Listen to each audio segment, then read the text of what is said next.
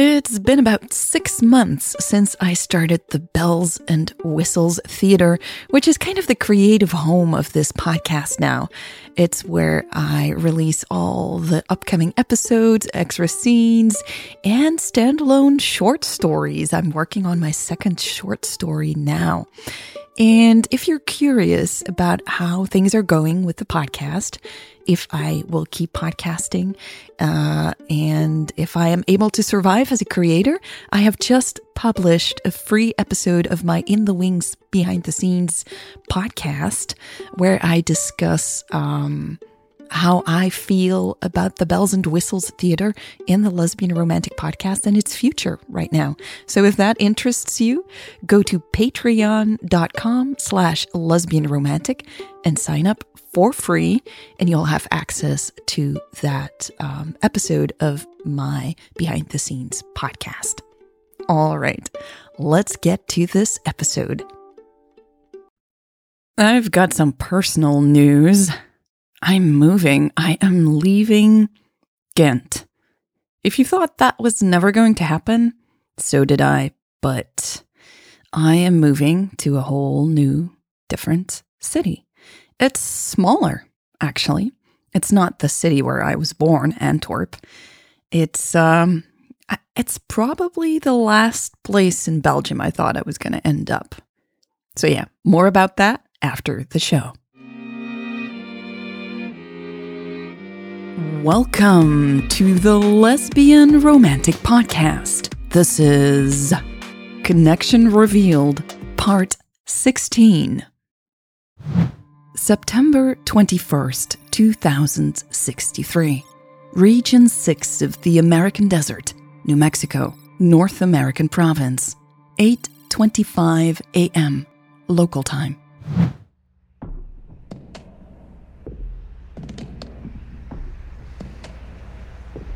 Jade pressed her lips together firmly to prevent herself from gaping in disbelief. Becker had unlocked the pod's door, and now a woman with curly hair was climbing inside. Jade took a step back, leaning against the terminal. Becker shot her a warning glance. It was clear that she wanted Jade not to interfere. Jade shrugged, indicating she'd not get involved. She was too stunned to utter a word anyway. Becker had adamantly refused any help from the rebels for hours, but now had had a sudden change of heart. Jade had no idea why, but she suspected that the arrival of the curly-haired woman must have something to do with it. All Jade knew about the woman was that she was called Lucas. The leader of the Fire Blue Rebels also went by the name Lucas. Jade found it hard to believe that their president would be out here like this. Could they be related? What was even more peculiar was the fact that Becker and Lucas seemed to know each other. Lucas had addressed Becker by her first name while still outside, causing Becker to turn as pale as a sheet. Jade couldn't imagine how it was even possible for these two women to know each other, let alone address each other by their first names. Her mind was in total disarray, unable to make sense of the situation. She just stood and watched. "Hello, Michelle," Lucas said, running a hand through her curls and removing her sunglasses. Her intense gray eyes scanned over Becker before settling on Jade. She smiled. Jade's throat tightened as she forced a thin smile in response. All the excitement she had felt about meeting the rebels had vanished. "What are you doing here?" Becker demanded, her eyes ablaze with anger. "Close the door," Lucas replied, gesturing towards the open door. "This heat is unbearable." Becker shut the door and stepped back, shooting a quick glance in Jade's direction. "Is that a real scientist?" Lucas asked without looking at Jade. "Yes," Becker said before Jade could say anything. "Leave her out of this." Lucas's eyebrows shot up. "Are you sure? Because I'll find out if you're lying." "Go ahead and check her out," Becker snapped back. Now Jade's eyebrows raised in surprise. "I'm a real scientist," she blurted out, feeling silly. Lucas slowly turned her head to face Jade again, locking her gaze onto hers for a long moment. Finally, she spoke. Okay, I believe you. Why are you here? Becker asked again. Lucas met Becker's angry gaze. I came to see you. You were being unreasonable. Your people refused to leave us alone, Becker retorted angrily. Why don't you just all leave us alone? And let you die out here? Lucas asked haughtily. If you had stayed away from us, we could have easily made it out of here in time, Becker countered. Jade watched the exchange with bated breath, feeling certain now that these two women had met before. She had a hunch that there was much more to the story. She just couldn't quite figure out what that might be. You know, we couldn't let you come near that border, Lucas said, crossing her arms. We weren't going to, Becker pointed out. In fact, we weren't even moving when your people surrounded us. Lucas nodded. We thought you were in trouble. We came here to help. Now you're contradicting yourself, Becker said triumphantly, taking a step closer. How did you even find out it was me? You know I can't tell you that, Lucas replied after a moment, looking less sure of herself for the first time. She briefly glanced in Jade's direction again, but Jade avoided her gaze and looked down at the terminal instead. You need to come with me, Lucas said. Both of you. There's no other way for you to escape this storm. Not happening, Becker immediately replied. We need to get out of the storm's path, Lucas continued. You won't make it without our help. We can cut ourselves free, Becker said. Just leave us and we'll be fine. Jade's heart started thumping even faster. She didn't know how fast the storm was approaching, but she was sure they were running out of time. It was becoming increasingly clear to her that they wouldn't be able to free themselves in time. Jade couldn't help but wonder how she had ended up in this predicament. They had been sitting in the middle of the desert for over 8 hours. She couldn't help but question why she had allowed Becker to make such foolish decisions. You're not thinking straight, Lucas said. Jade had to agree with the rebel. Something had influenced Becker's judgment ever since they had left the base. Her mistake had been to let herself be intimidated by the commander. Figuring out why was something she would have to do later. Leave, Becker repeated. Lucas stepped close, getting into Becker's personal space. Don't let our history affect your judgment. You're not alone here. The scientist will die too. Jade's lips parted. Lucas had just confirmed there was a history between the two women. And it was clearly personal. Extremely personal. Jade's mind nearly exploded with questions. Something started to build up in her chest. I think you came here because of our history, Becker hissed. So I don't think you get to lecture me. Stop, Jade yelled, finally fed up. The two other women looked at her, surprised. Just stop this, Jade continued angrily. We need to get out of here. She locked eyes with Lucas. Can you help us? I can, Lucas said. She pulled something from her pocket and tossed it onto the ground. September 21st, 2063. San Francisco, Fire Blue Territory, North American Province. 8:55 a.m. local time. New message! They're on the move, Anjali said, jumping up from her chair. Louise opened the message, scanning its content. They took the scientists with them, Anjali read out loud. I see, Louise said, also reading. Well, that's a hot mess, she sighed after she finished. I guess we knew this could happen, Anjali shrugged. No, they still could have left them behind, Louise muttered. At least it seems they're not on their way to the server park building, Anjali offered, leaning against her desk. True, Louise said, getting up as well. But where are they going? They've not shared their alternative destination. Anjali frowned and tilted her head. That is odd. She looked at her feet. It feels like they excluded us from this mission." "It's a whole new mission now," Louise said, attempting to conceal her renewed anger. "And we're indeed no longer part of it." "Where will they take these people?" Anjali asked. Louise's shoulders slumped. She had no idea what Elle's plan was. Her mind felt sluggish and overwhelmed, and she still hadn't heard from Elle. Given the way the situation was developing, she doubted she would hear from her anytime soon. "I have no idea," Louise replied honestly. Anjali scratched behind her ear. "I guess we should be happy they'll all be safe soon." Louise gave a slow nod in agreement. Anjali was right. The safety of her team should be the priority. Her emotions and ego were telling a different story, though, and it was not a pretty one. "Look, I'm exhausted," Louise said. "I'm going to the break room to take a nap. Wake me up when you hear anything new, okay?" "Got it, boss," Anjali said. September 21st, 2063. Border of Fire Blue Territory, New Mexico, North American province, 9:10 a.m. local time.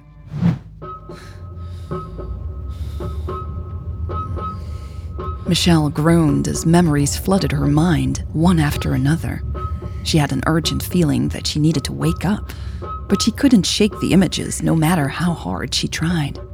Her eyes just wouldn't open. The most alarming image was that of a pair of gray eyes staring at her intently. A voice echoed in her mind, repeating the same phrase over and over again. "Michelle, you need my help. Michelle attempted to move her arms, but found herself completely paralyzed. Suddenly, a different pair of eyes appeared before her. They were brown, and Michelle recognized them immediately. Her body filled with rage as she stared back at Louise. But it wasn't the weak Louise she knew so well. This was the Louise that Michelle had seen on a satellite video call the last time they spoke, when Louise had refused to come home and faced the consequences of her treacherous actions. "I can testify you ordered me to fabricate evidence to implicate the Fire Blue rebels." Louise's voice rang in Michelle's mind. Michelle heard her own voice next. "As if someone will believe your word over mine." She let out a groan and tried to move her head from side to side. She needed to wake up and escape from this terrifying experience. But she felt like she was trapped inside her own body, still unable to open her eyes. "Hi, Michelle. No worries. I'm sure we can accommodate an extra rebel. We've actually welcomed quite a few new people recently." Lucas's voice had returned, filling her mind again. Michelle tried to scream, but her voice was trapped inside her. "You need my help, Michelle. You need my help. You need my help, Michelle." September 21st, 2063. Border of Fire Blue Territory, New Mexico, North American province, 9:15 a.m. local time. Elle coughed as she regained consciousness, feeling a wave of nausea wash over her. She looked around frantically, trying to get her bearings. "Easy there," a familiar voice said. Elle turned her head in the direction of the voice. She tried to widen her eyes, but they felt heavy and unresponsive. Finally, she recognized Carmen. "Don't try to fight it," the bodyguard said. "You'll feel better when you wake up next time." Elle's voice was barely recognizable to herself as she asked, "Everything went as planned?" Carmen nodded. "We got all of you and are on our way. We should be fine." Elle let her head fall back, feeling the weight of exhaustion pulling her back into darkness. She groaned, not wanting to return to that place again. Heavy arms seemed to envelop her and pull her back to her nightmares. "Don't fight it," Carmen said again. Just give it a bit more time. Elle took a deep breath and surrendered. She knew the drugs in her system would take her to another nightmare, but she had no other choice. Another questionable decision to face the consequences for later. But first, more bad dreams.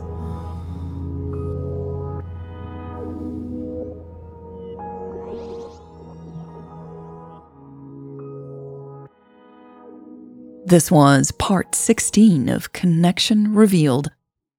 So about this move, it's a big step. I am moving to Bruges. Now, Bruges is a small, very charming, very picturesque, very beautiful city in the west part of Flanders. And Flanders is a part of Belgium, if you can keep track. We're a tiny country, but so many parts, so many different local governments. Anyways, I'm moving to Bruges, and it's a whole new start, a whole new beginning, and I'm excited about it.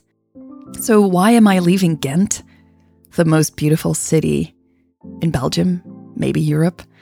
I think I was too addicted to the city, and I think it's time to face that.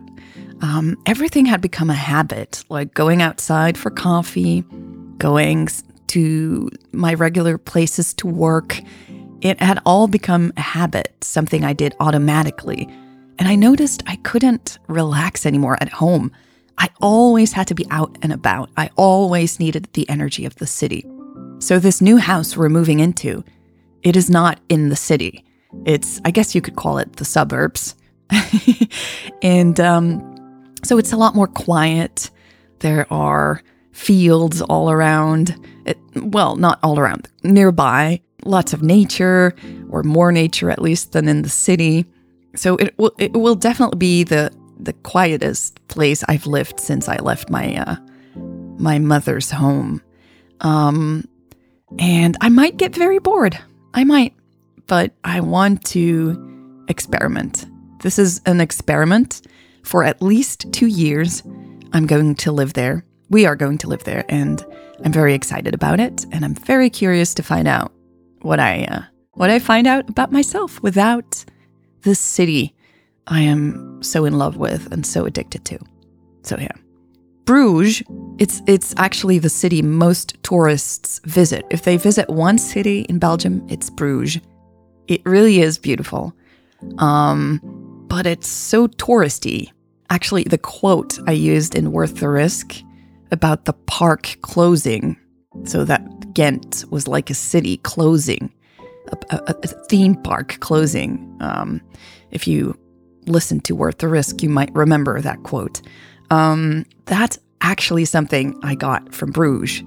A story that I heard about Bruges, that there were tourists asking locals, when does the park close? So just to give you an idea of what Bruges can feel like.